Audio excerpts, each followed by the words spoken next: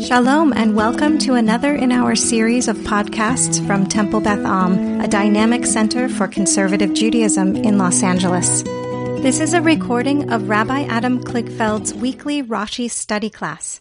I have us on the fourth chapter of Shemot, really ready to start verse 18, the first verse of the sixth aliyah of Parshat Shemot, but I want to go back to one and a half things, and if there are other lingering things people want to go back to, that's fine as well. So just to remind us where we are, we're at the very end, essentially, of the interaction between God and Moshe at the burning bush. It's been happening for a long time. They've really been the only two characters, the only people speaking in the Torah for many verses. And since we do this class very slowly, we've been with them for a long time. And I got to say, it's been kind of nice, right? It's nice to linger in these scenes. We every once in a while we mention this. It's just such a different experience than hearing the laning. And I love hearing the laning. And I love hearing the laning even, when it's sections of the Torah that I happen to know really well and sections that I've spent less time on. I just love hearing the Torah being read. But it's what a different experience to really stay in a scene and pick it apart for all of its possibilities. So the last two verses we read, verses 16 or 17 in chapter 4, V'diberhu lecha el ha'am, that Aaron will speak on your behalf to the people, V'hayahu yeh lecha lapeh, and he will be for you as a mouth, V'atatia lo Elohim, and you will be to him as an Elohim. I'll untranslate it for a second. V'atamateh hazeh, and this staff, Tikach biadecha, take in your hand, asher tasabo et ha'otot, and with it you shall do all of the signs that we've been discussing.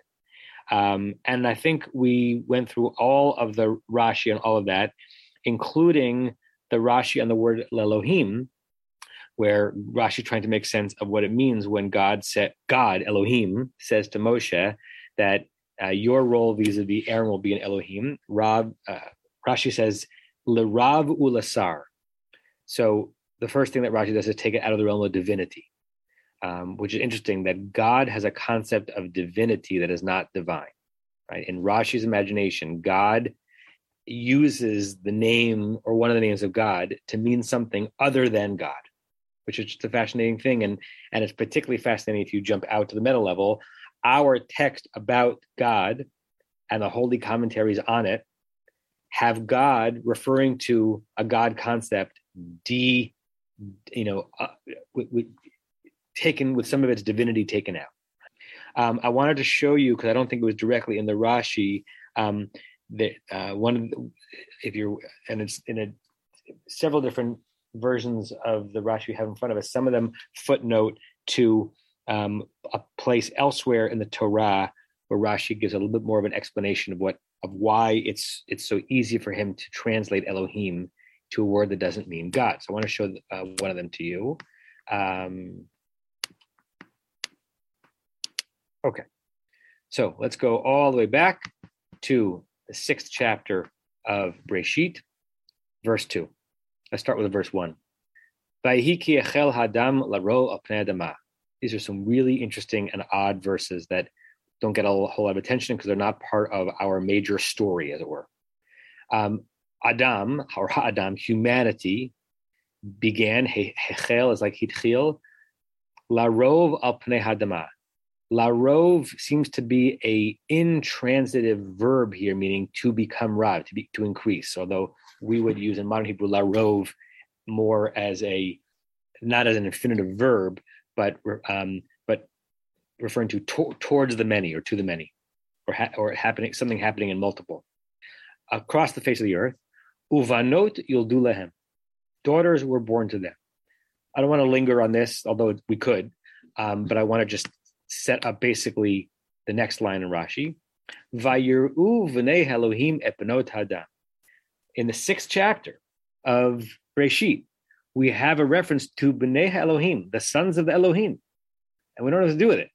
But the sons of the Elohim saw at Benot Hadam all those daughters of women. So are we talking here about some, like in Greek mythology where there is intimacy and production of offspring in between fully human and semi-divine beings? We don't know.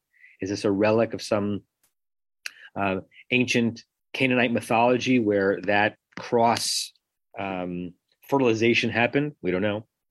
Or is this what God wants to understand about how humanity propagated on the earth? Ki tovot hena, for they were beautiful, or tov. Vayikhu lehem nashim, they, the Bnei Elohim, took them, the women, as wives, mikol asher bacharu, from all that they chose, meaning whatever they wanted to take, they took. Look what Rashi says on that.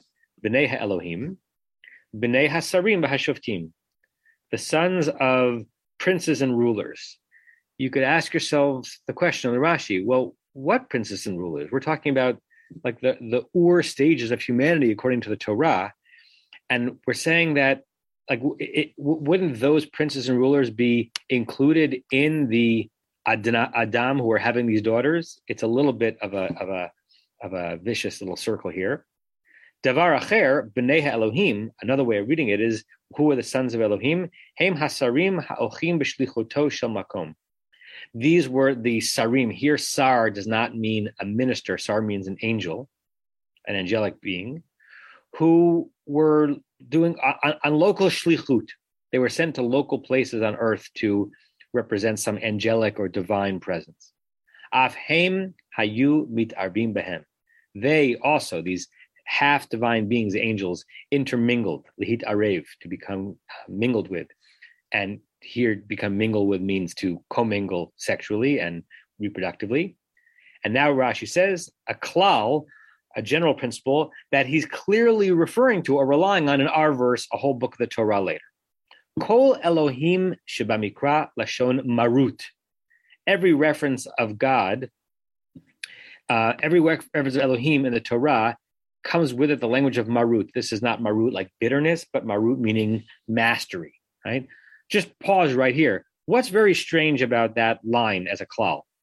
Kol Elohim shebamikra lashon marut. Oops, where'd it go?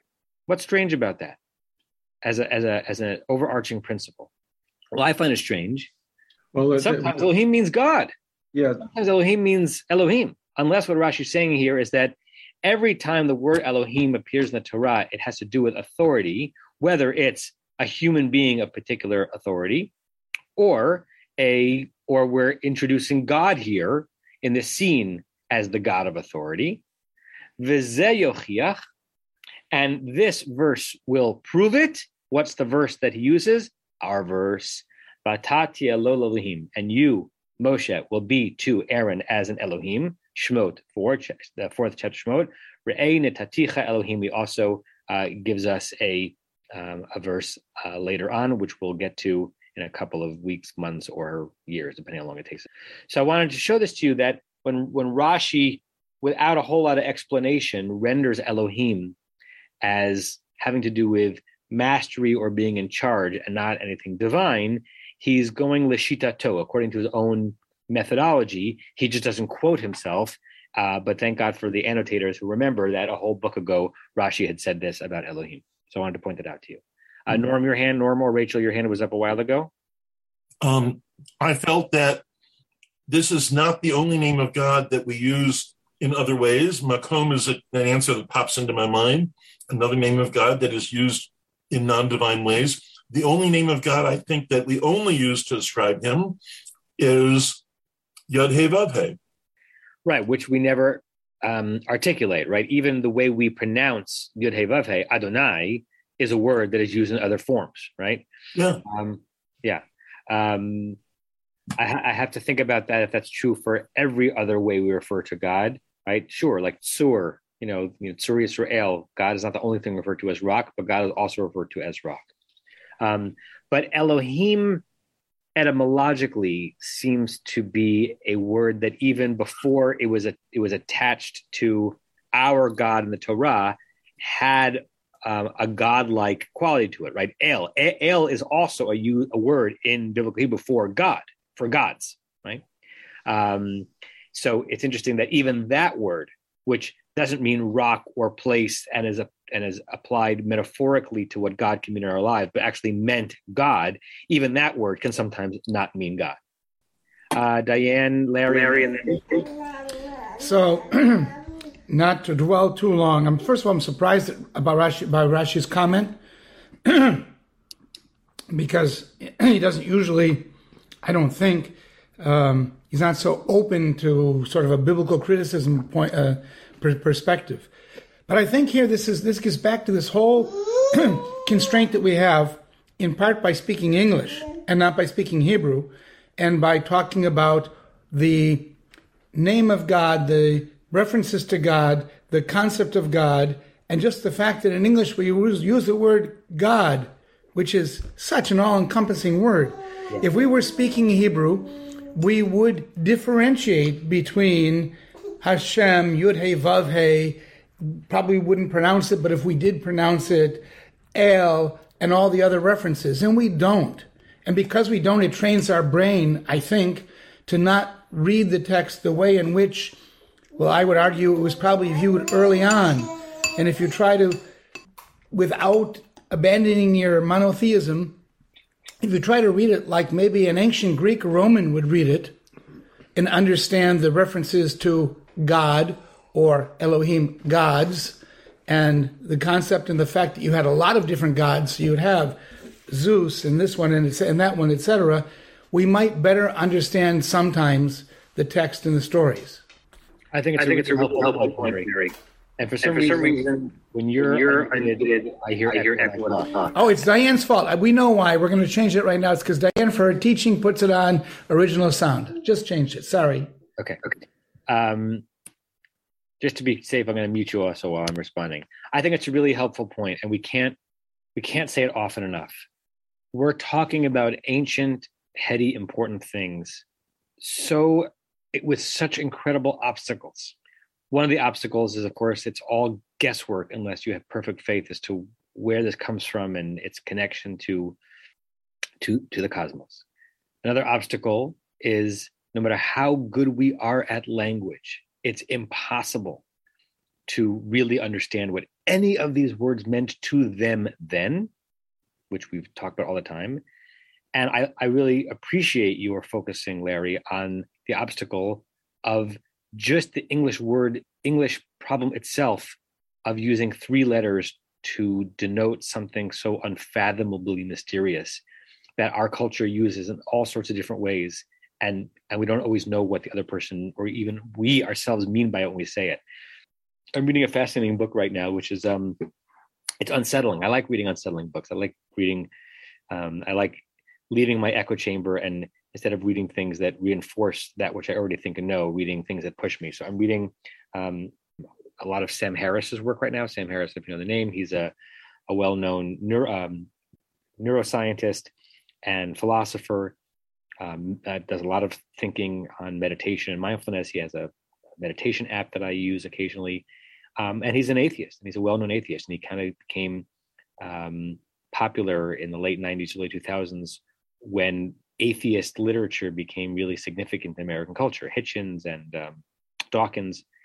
I find Harris more palatable, but his ideas are no less challenging. Like he really believes that religion is farcical, and he believes that moderate religion, even if in like the religions that I imagine all of us observe, even if in our own way our religion is not dangerous in the sense that we're willing to kill or die for it, the way often happens, according to him, throughout history on the fringes and the non-fringes of religion. He thinks that moderate religion is dangerous because we end up being a cover for the absolutism within religion, which cannot be critiqued because religion is, everyone says hands off to religion, not allowed to critique religion. Anyway, why do I bring this to you right now? He talks about the way in which the word God is used in American society, and we just accept it. We accept it because of momentum. We accept it because of the pressures that are still being brought to bear based on how the country was founded. But he says, if you want to make yourself feel really uncomfortable the next time you hear the president referring to "In God We Trust" or talking about "May God have mercy on the fallen soldiers," just replace God there with Apollo or Zeus, and you'll realize potentially what they might think of our language and our harnessing of that word God 1,000 years from now, right? May Zeus have mercy on the souls of the soldiers. We would laugh at that. We don't laugh at God, particularly those of us who have God or a God concept in our lives, right? And I'm not trying to veer into a fully theological hour here. There's nothing wrong with that, but part of that is the concept of God in the world, particularly for those who don't believe in it or who struggle to believe in it, and part of it is the word. Right, the English word, which is the only word we really have. Sometimes you talk about the divine or a theological idea, but it's very, very hard to talk about God, and particularly to talk about it in English when we're trying to dissect the word Elohim. And Rashi is trying to tell us, and he might be right and he might be wrong, that back then in the time of the Torah, the word Elohim meant Elohim, and it also didn't mean Elohim, or the reason why the word Elohim meant God, is because there was something deeper in the construction of the word that had to do with authority, and therefore it's the part of God that has authority, but authority doesn't only adhere to the God concept, right? And that goes back to what Norm says, right? Like rock refers to a way in which, God is a prudential rock for us, but that's not the only way the word rock is used in society. And same thing with the authority built into the word Elohim. So all of that is an explication or deepening of a two-word Rashi saying, what does Elohim mean here? Rav or Sar. Barry, you've been very patient. Go ahead. Well, there's not much I can add to this. This is very comprehensive. But just that we've had this discussion before that Elohim is a plural word referring to a singular. And so incorporating all the discussion we had, historically, anthropologically, it encompasses all the gods that people had in front of them into one word. So this is one God's of all. Great. That's a really helpful comment. And it's actually, in some ways, accidentally helpful in the sense that when Elohim started to mean like a synonym for Adonai, for God, they could not have fathomed 21st century America. But I think what you're implying, and even if you're implying, I'm going to extract from it, is that when we Americans say the word God, it actually has built within it a multiplicity of the gods that people pray to in their lives, right? But we only have one English word for it, right? Is on some level, does the Methodist pray to the same God that the Catholic does? It depends on what you mean by the question. If you're just replacing, right? If that God actually exists, then yes, because it's the God who contributed to the birth of Jesus and is the actual being, even if they get to it through different rituals.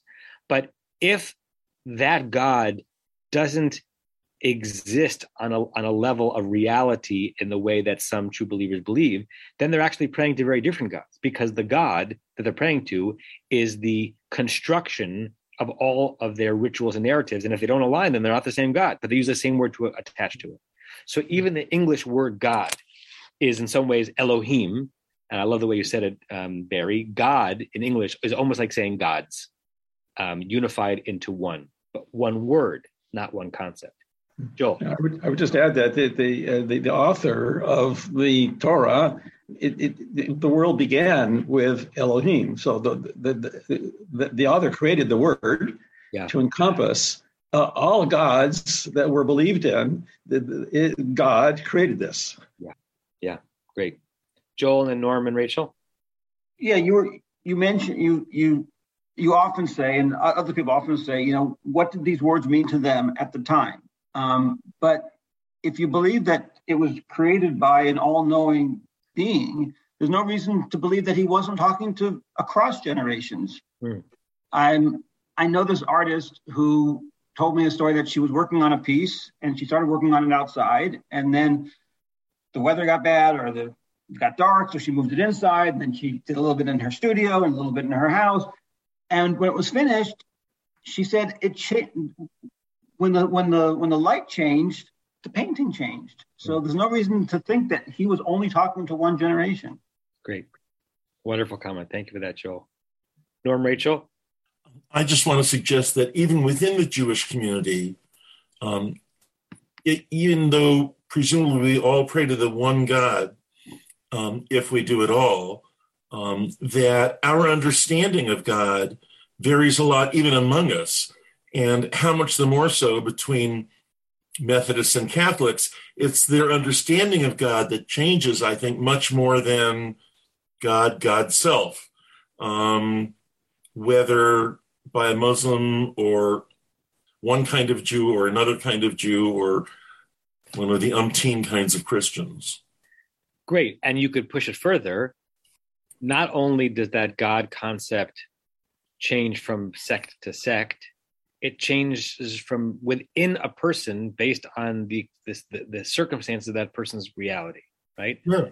One could really make the claim, depending on one's theological stance, that every time I say Baruch Atah Ad Hashem, I'm addressing a different God, because I'm actually constructing a God concept. Again, unless God qua God exists in some fixed way, which of course is a possible theology, right? But if we believe that we are partners in the ongoing construction of the God concept, then every time I say Baruch Atah Hashem, I am a creator of God, as it were, as I tell that story. I'm creating a God. I'm using the same name, but based on what I imagine God is in that moment and what prayer could accomplish, I'm actually creating something in the cosmos. And that's a frightening idea to some in the religious world who find great comfort in there being a singularity up there to which we respond. But it's actually not even primarily the Jewish way of understanding God. And I think that sometimes the absolutists actually are flattening a tremendously undulating notion of God that our ancestors were connected to and taught about. And in some ways, even though we, the 21st century, may vacillate in our faith in a way that the Rambam might not have understood or Rabbi Akiva might not have understood, our notion of something beyond a single commanding force who looks like a man and speaks with words is probably more akin to what our ancestors thought about than what the Haredim think that God is now. Rebecca, your hand was up and now it's down. Want to bring it up again? Going once? I just wanted to say that it kind of sounds like a mathematical statement that God exists if and only if the limits of God from every religion are the same or identical. It's almost like that. It has to be an absolute agreement from all mathematical directions. Great. Thank you for that. I was just also texting someone who said that this week's class was not on the Week at a Glance because originally I was supposed to be away this week. So that I think there's someone who wasn't sure if the class was happening because they properly trust the emails that we send out. And I forgot to correct it once I was not going to be away this week. So someone will be joining us hopefully in a minute. We got in through Week at a Glance. This week's Week at a Glance? This week? It was this Monday. All right. Someone just texted me saying it wasn't there. Okay. Okay, that was going to be a 5-minute digression that became 25 minutes, which is fine. But let's now, unless there are any further questions, let's jump into the 6th aliyah of Parshat Shemot. This is a big deal. We're moving through. So chapter 4, verse 18. Joanna, do you want to read verse 18? Sure. Vayelech Moshe, vayashov el Yeter chotno, vayomer lo, Elchana ve'ashuva el achai asher b'Mitzrayim, ve'ereh ha'odam chayim, vayomer Yitro leMoshe, lech leshalom. So Moses went and returned to Yeter, it says here, Yitro, his father-in-law, and he said to him, please, I will go and I will return to my brothers in Egypt, and I will see if they are still alive. And Yitro said to Moshe, go in peace. Great. Nothing to correct or improve upon that translation. So let's go straight to questions one would have on the verse, right? You are Rashi. You're reading this presumably for the first time-ish. what jumps out at you as begging a question? Diane, Larry? So I'm immediately going to disagree with Rashi.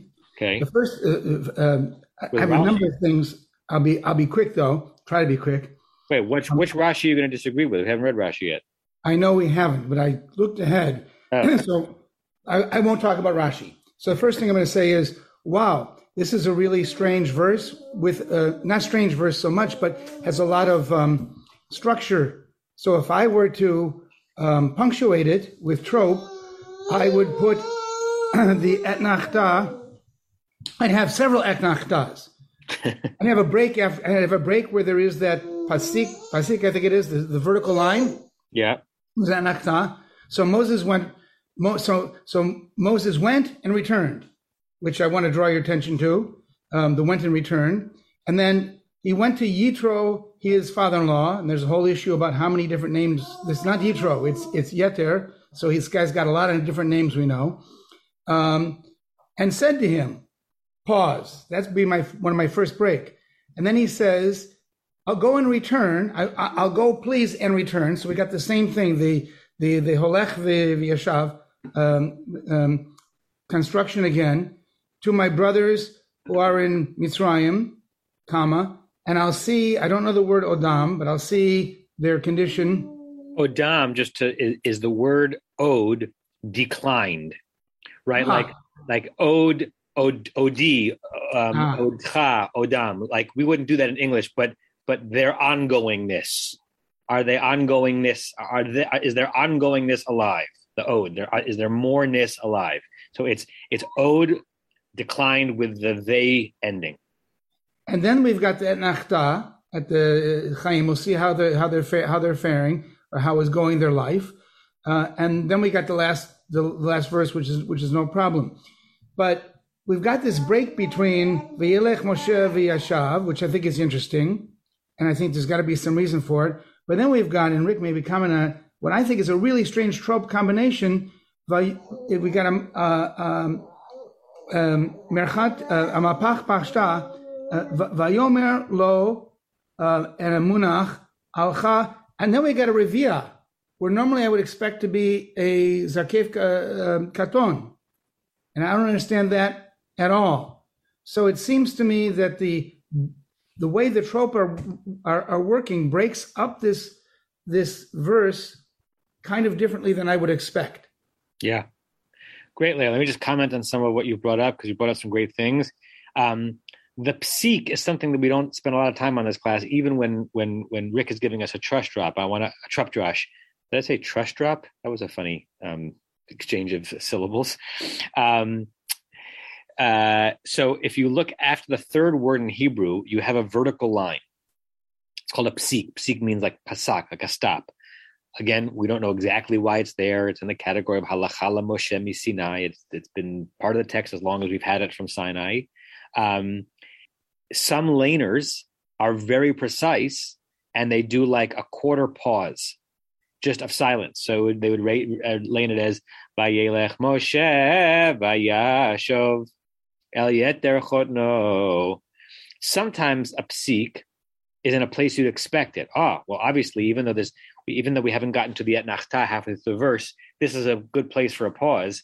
Sometimes the psik itself is in a category of ze omer darsheni. This psik is asking to be drashed out because the psik is between the verb and the indirect object, right? And he returned to Yeter, his father-in-law, right? So what's happening in between the verb telling us that he's returning and then finishing off the phrase, right? So that's a very interesting psik. I'd love to hear people thinking about it. I really appreciate, Larry, your pointing out that we've got in twice in the first half of the verse, if you are defining half as everything up until the etnachta, except that in this case, the etnachta, the wishbone, is about 3/4 or 4/5 of the way through the verse. So it's a very long first half of the verse, a very short second half of the verse. But twice within the first half of the verse, we have a doubling of a verb of going and returning. Vayelech Moshe v'yashov, Moshe went and returned. And then he's got in his own voice, El Chana v'ashuva, I will go and I will return. So that's also, again, just interesting. A past tense or a perfect verb of going and returning, and then him saying, I'm going to go and return, are both needed there. Let's just highlight for a second. You jumped over this, Larry, a little bit.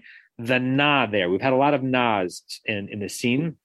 Na is this very hard to translate word that suggests entreaty, suggests a softening of request. But here he's saying it to himself. Like normally the na is like ana elna rafana la. Moshe says to God, please God, I turn to you, God, heal her. It's turning a demand into a plea. But what does it mean when you're saying it about oneself? May I please go?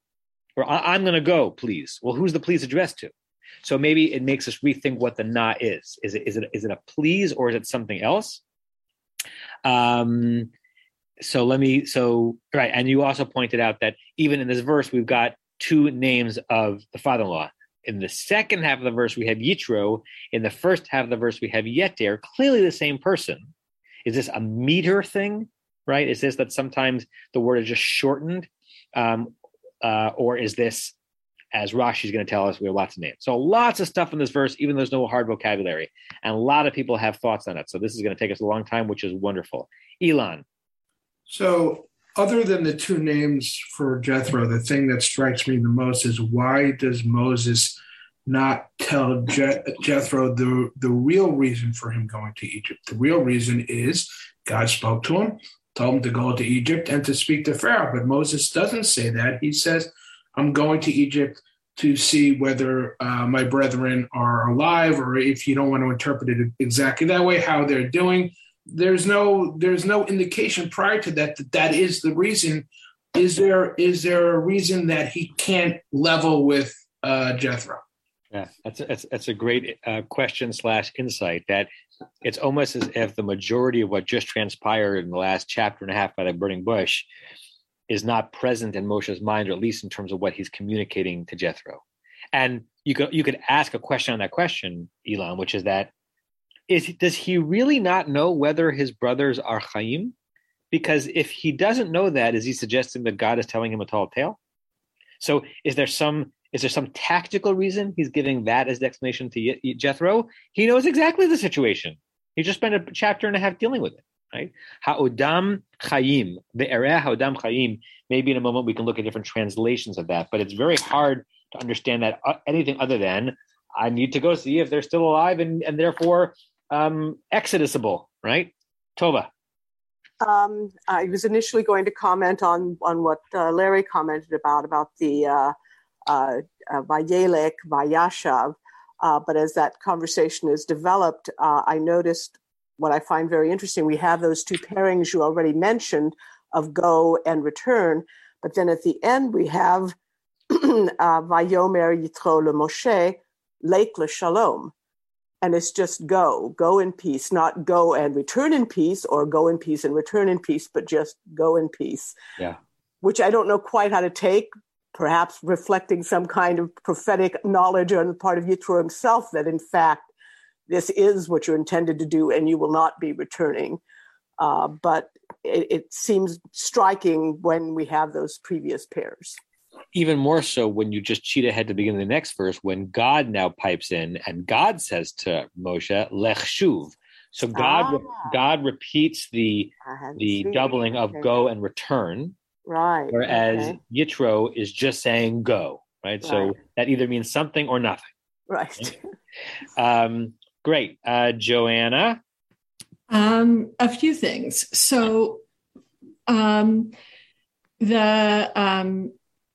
Are My Brothers Alive are taking me to what's coming up in Parshat HaShavua, which is when the brothers finally reveal themselves to Joseph, or when Joseph reveals himself to his brothers and, looks to them and says, is my father still alive? Now, if Joseph had been paying attention, he would know that the brothers had been referencing their father all along. The father's still alive. So there's something very funny about what you know, but you need to have confirmed. And also, we've been discussing the past number of weeks references back into the Breshit stories and were they aware of them? So I think there's a really interesting play there. in terms of also the doublings, I'm also fascinated as we read through Torah, every time like we're reminded of a relationship that we already know. So among all the doublings in this verse, why do we need to be told that Yitro was Moses' father-in-law? Like that's been established already. You talk about Yitro, we know who you're talking about. And also intriguing in terms of all the doublings, the root Shov return by Yashov really stands out because for a perfect parallelism in this verse, it would have been great if Yitro ended by saying Lech Shov LeShalom. And there's no Shov in Yitro's remarks back to Moshe, which really, to me, makes the returning and what is all that about in the first part of the verse stand out. All great stuff, Joanna. Thank you for that. The question of why we need to be reminded that Yitro is Moshe's chotain is interesting. We have that all the time, and it's a lot of grist for midrash, right? We know whether it's why we need to know that Miriam is Moshe's sister in this particular situation is really interesting.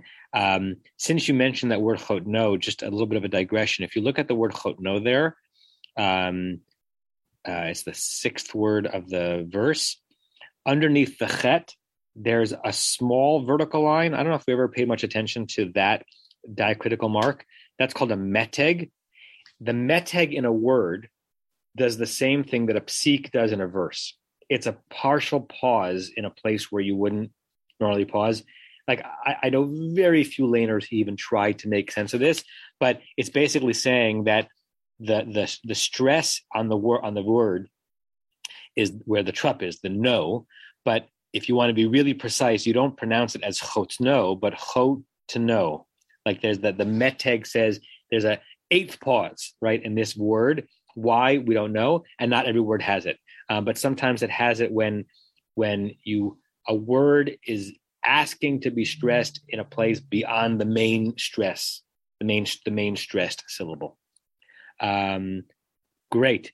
And I love your connection, Joanna, to Ha'od Abichai, right? So because it does speak to the interbook lyricism of the book, which suggests any number of things, right? We always have to like hedge our bets here. It suggests that a singular divine author was true to methodology, or it speaks to the fact that when certain verses were being constructed, there was a communal awareness of the sound and the song of earlier strands of the story. And so it's not the only way that those sentences can be constructed. So it seems intentional to be evocative of the last major reunion, which you're right, is this week, Parshat Miketz. Great. Rebecca, and then Barry, and then Sue, and then Renee. I had a couple of thoughts. The thing that really stands out to me is that nowhere leading up to here was Moshe told to go back to Yitro. Why does he even, he's being told to go back to Egypt. Why does he go there? He hasn't been told to go get his stuff or anything. So that kind of stood out to me. The other thought is that related to what Larry and you discussed about the psik, and that is that Vayeshev or Vayashov, it may be that there's a sort of an interpretation here that there is a certain amount of time that passed, so that Moshe returned and sat rather than returned. And the psik is sort of highlighting that this is the use of the word not as a return, but as settled down again for a few days or months or years, because we don't really know how long it took. So that might be related to that piece of that line there. I love that, Rebecca. The root shav and yashav are cousins, right? And they're neither interchangeable nor completely set apart from each other.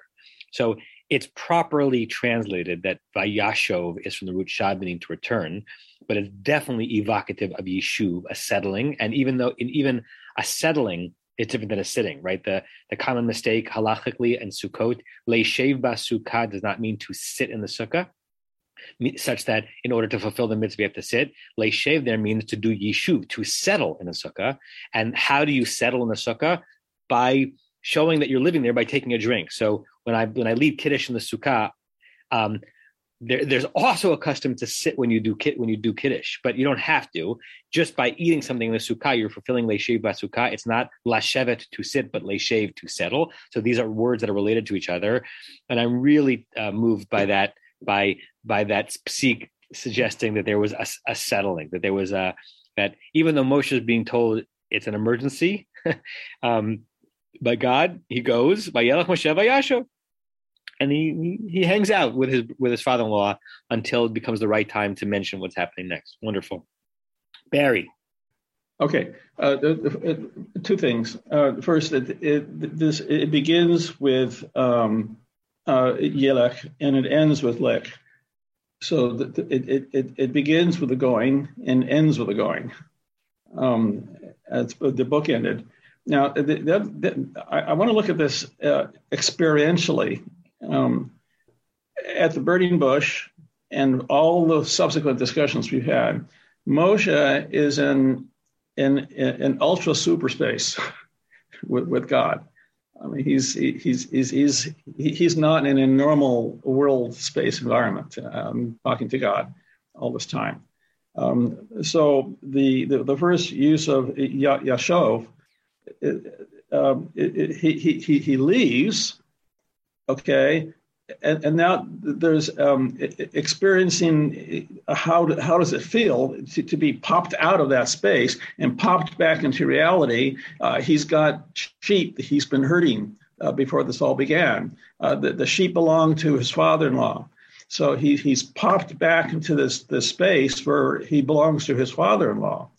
And also, it's not his people. It's his father-in-law, not his people. And so that experientially, he has to go through this process first. And then Yitro then sends him forward. Great. Thank you. Sue and then Renee. I find myself super interested in this psik. What I'm thinking about is that it's a Vayashov and with this psik, because the later on when Moshe goes into the Ohel Moed and goes up to the mountain and comes down, he looks different. He is all aglow, and he clearly commands an entirely different response from the Kahal. And so it seems like the return with the psik, it's like, well, yeah, he returned, but maybe he wasn't exactly the same as before he met up with God. And then we get fascinatingly El Yeter Hono, who is who he came back to, but Yeter is not Yitro, it's Yeter. And Yeter, you have to say Hono, because it can just be that what was left of him came back, or Yitro saw that what was there wasn't the same, and Yeter saw the remain. He saw that there was something else, and that's why Yeter can say, "Yeah, go," but whether or not he's coming back, who knows? Because there's something entirely different in this moment, and I think it's in the psik. Yeah, that psik is really catching people's attention.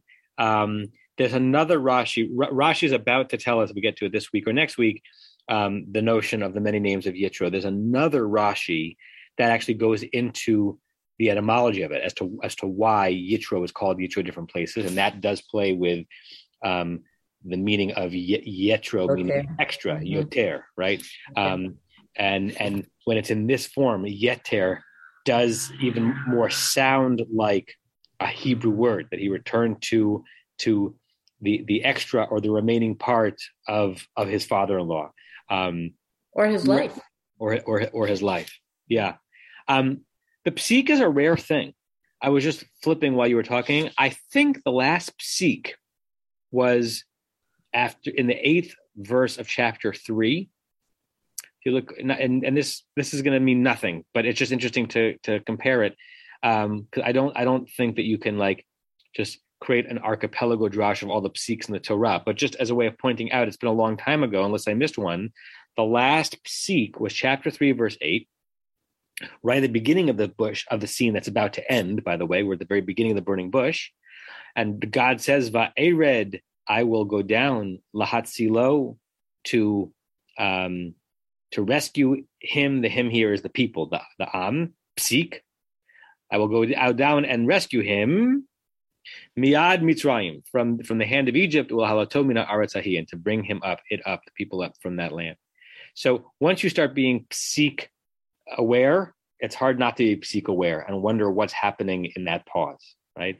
From what I know, even though sometimes laners pause there's not a whole lot of classic midrash that's based on the psik. Like I can't even think of one situation where the engine for a midrash and midrash rabbah is the presence or absence of it. But that doesn't mean that it's not present for us to be playful with. Renee and then Joanna. Okay, so some of the stuff that I was going to say has already been said, but two other things that are interesting is that Moshe doesn't say anything to Yitro about what happened to him with earlier in the story with God and him being on the mountain. He doesn't mention any of that, which is kind of interesting. Which meaning by the burning bush? Yeah, right. Back in Breshit. And also, it's interesting that Everett Fox doesn't use the word please let me go, but he says, pray let me go. And I just wonder if that's a different kind of connotation even than the please. Yeah, I mean, it would be interesting to look at some of the translation of this verse. You know, pray in English is another word that we mean, but there's no sense that every person who says the word means the same thing. And sometimes pray is a verb, and sometimes pray is like, you know, if you think of the way old poetry or Shakespearean or later than Shakespearean English might be like, you know, pray, Lord, may I come enter your presence, right? It's almost as if pray, saying the word pray, isn't of itself a prayer, a plea, a request, right? And in Saperstein, the plea, even though it uses the please, it sounds like that kind of request. He says, let me go, please. Let me go, comma, please, comma. Yeah, right, because the translations are trying to deal with the na there. Remember, I raised the question of what does it mean to add a na when you're addressing your own activity, right? He's not asking Yitro for permission, but the translations render it as if he's saying, as if the word elcha, I will go, is in and of itself a request. May I go? May I leave? You know, can you watch the kids for a bit, right? May I go? Which is not the only way to understand the na. The Everett Fox on the full verse, because we were going to look at some translations, particularly of the Ha'odam Chaim, is Moshe went and returned. Both verbs are presented to Yitro, his father-in-law. So Everett Fox translates it not as Yeter, but Yitro, and said to him, pray, let me go and return. So both verbs are there. To my brothers that are in Egypt, that I may see whether they are still alive. Ha'odam Chaim. A lot of English words, only 3 Hebrew words. Yitro said to Moshe, go in peace. I'd be interested in hearing some other translations, particularly if there's anyone that does not render Ha'odam Chaim about being alive, and if any of them combines the verbs that doesn't have a different verb in English for the el elech and the ashuv, because we've spent a lot of time talking about the significance of those 2 verbs. Joanna? As happens, as you're looking at the text, your eye kind of jumps ahead a little bit. And as I looked at the next verse where God is once again talking to Moshe, in my initial read of it, I was like, this verse is out of place. This belongs at the end of the burning bush episode. And then it would read more clearly, Moses goes to his father-in-law and then he gathers his things and he leaves. Like that interjection of God speaking again seems out of place. But now, and what also jumped up at me was that God spoke to Moshe and Midian. Like, why do we need to highlight that? And but now it works very nicely, I think, with the playing of the meaning of Vayashov and what root are we at and what does it mean? Because it works very well if Moses kind of settled and lingered there, because God is basically saying to him now in this verse, what are you doing here? Get up. Why are you still in Midian? Get up, go. So I just wanted to point out that I thought that all of a sudden something that didn't make sense made sense as a result of something someone said. Great. So that's highlighting Rebecca's comment before about the psik and lingering, because as you know, I know Larry likes to sometimes rearrange or imagine a rearranged version of a verse or where the punctuation is. It seems on the pshat level, before you just said what you said, Joanna, that verse 19 should come before verse 18, right? We'll read verse 19 more closely next week. God said to Moses in Midian, if you take the Midian part out, unless you imagine that is Midian different than where the burning bush was, or is the burning bush within Midian? Go back to Egypt because it's safe now. Well, shouldn't that be the end of the burning bush scene? So why is it placed after Moshe goes back and speaks to Yitro? Maybe he goes back and he's considering the offer, right? It doesn't. The burning bush scene doesn't end with Moshe basically saying, "I'm packing my bags now." The last thing he says is, "Shalach biad tishlach." Send who you want to send, Moshe, God. Meaning, I basically accept the job, but it's not clear. Then he goes back and hangs out with his father-in-law's family. So maybe that Vayashov psik is the linchpin. Norm, I don't think he goes to hang out. I think that we're maybe misunderstanding go and return. Yesterday, Rachel went to shul and then she returned to here. And that's a common way we use these words. But in this case, go and return, I think, is the same. Remember, when this conversation started, Moshe wasn't simply on a hike. He was herding a flock. Good. So he has this flock with him. He's not going to take the flock of sheep or goats or whatever they are to Egypt. He's going to return them where they belong. He's going to explain, I can't shepherd for you tomorrow because I'm going off to Egypt. Even if he's not asking for permission and a blessing, he's got to inform his employer or somebody to take care of the sheep. And if I had a father-in-law in Midian and I was about to go off to Egypt with or without his daughter, my wife, I wouldn't do it without informing my in-laws and probably asking for their blessing on the entire endeavor. So when it says he went and returned, he went and returned. Where did he go and return to? He left from Har Sinai. He returned to his father-in-law where he would be able to leave the flocks and whatever else he was going to leave and bring with him whatever he was going to bring. And then we can go on with him explaining what he's doing or planning to do or wants to do. And he gets Jethro's permission. I think it's completely reasonable that it's understood just that way. Great. I love that you brought back the context of what he was doing before God spoke to him from a bush. He was working for his father-in-law. That's great. So he has to go back. Very helpful comment. Diane, Larry? You asked about translations. Both Alter and Aryeh Kaplan have the same translation, which is to see if they are still alive. But Aryeh Kaplan does something quite interesting, which I think maybe helps to explain and confirm some of the comments made about the Yelech v'Yashov.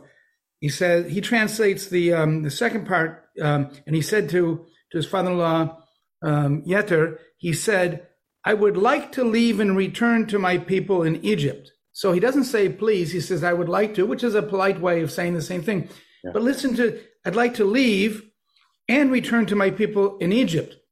So it's separating the holech is going or leaving. I know those are different verbs, but going or leaving, and then the yashav is where you're going to. So It's completely separating those two things. He's just saying to his father-in-law, "I got to go, goodbye." He's saying, "I got to go, and I'm returning to my people." It's as if Aryeh Kaplan is intuiting a psik in between Elchana and V'yashuva. Vayomer Elchana, V'ashuva elachai asher b'Mitzrayim. Yeah. Well, just the last comment. Rick has been strangely silent. I've even been prodding him with text to try to get him to say something. I think, but tell me that I'm wrong, that Revi'ah Ana is really unusual. I don't remember, I'm not an expert, I don't have recall like you and Rick do. I don't recall Amercha, Tibcha, Munach, Revi'ah. Maybe they exist, but I don't recall ever. No, it doesn't happen. I was happy listening. Yeah, I mean, you're right, Larry. It's not Merchat Yicha, but Mapach Pashta. I'm sorry, Mapach Pashta. It doesn't never happen, nor is it common, right? There are Trupp families that, which is the way that Rick, any Trupp teacher does it, but Rick does it with a color-coded system, where these Trupps always come together. And sometimes those Trupp families are shortened. So the four family Mapach, Pashta, Munach, Katon, na na na na na na na na. Sometimes all four appear, and sometimes the third one is missing. Da da na na da da. And sometimes the first one is missing. Da da da da da da. And sometimes just the last two. Da da da da. But when those Trupp families are shortened, they're rarely interrupted with another Trupp, a member of another Trupp family that doesn't go with it. So you're right. In the ways in which the four-member family of Mapach, Pashta, Munach, Katon is generally shortened, it's never shortened to just Mapach, Pashta. It has to be resolved musically. So you're right. It's as if someone came in. There was like a changing of the staff, and they had composed or written the first Mapach Pashta, and then when the next staff came in, they forgot they were in the middle of a Mapach Pashta clause, and someone said, "Let's put a Revi'i here." It is odd. I don't know if it's 1 in 100 odd or 1 in 500 odd, but it is odd. And we also don't know, of course, is the Trupp creating meaning or responding to conceived of meaning? But you're absolutely right that da da da da da da da does not go like you could. My guess is that the next 500 times you see Mapach Pashta in the Torah, you would not have a Revi afterwards. Rick, would you agree that that's probably, we're in the numerical realm there? Yes, Rabbi. I always agree with you. Oh. And then there's also the directionality that I've noticed lately. So Moses appearing before Yitro, he's going to bow his head a little bit and say, "How you doing, Dad? I need to get out." So there's that. All right, great. So we successfully spent a full shiur on one verse with no hard vocabulary without even getting to the Rashi, which is why I love this experience so much. You have been listening to another in our series of podcasts from Temple Beth Am, a dynamic center for conservative Judaism in Los Angeles. If you enjoy these podcasts, we invite you to write a review on the Apple Podcast site or wherever you get your podcasts. For more information about Temple Beth Am Los Angeles, go to tbala.org.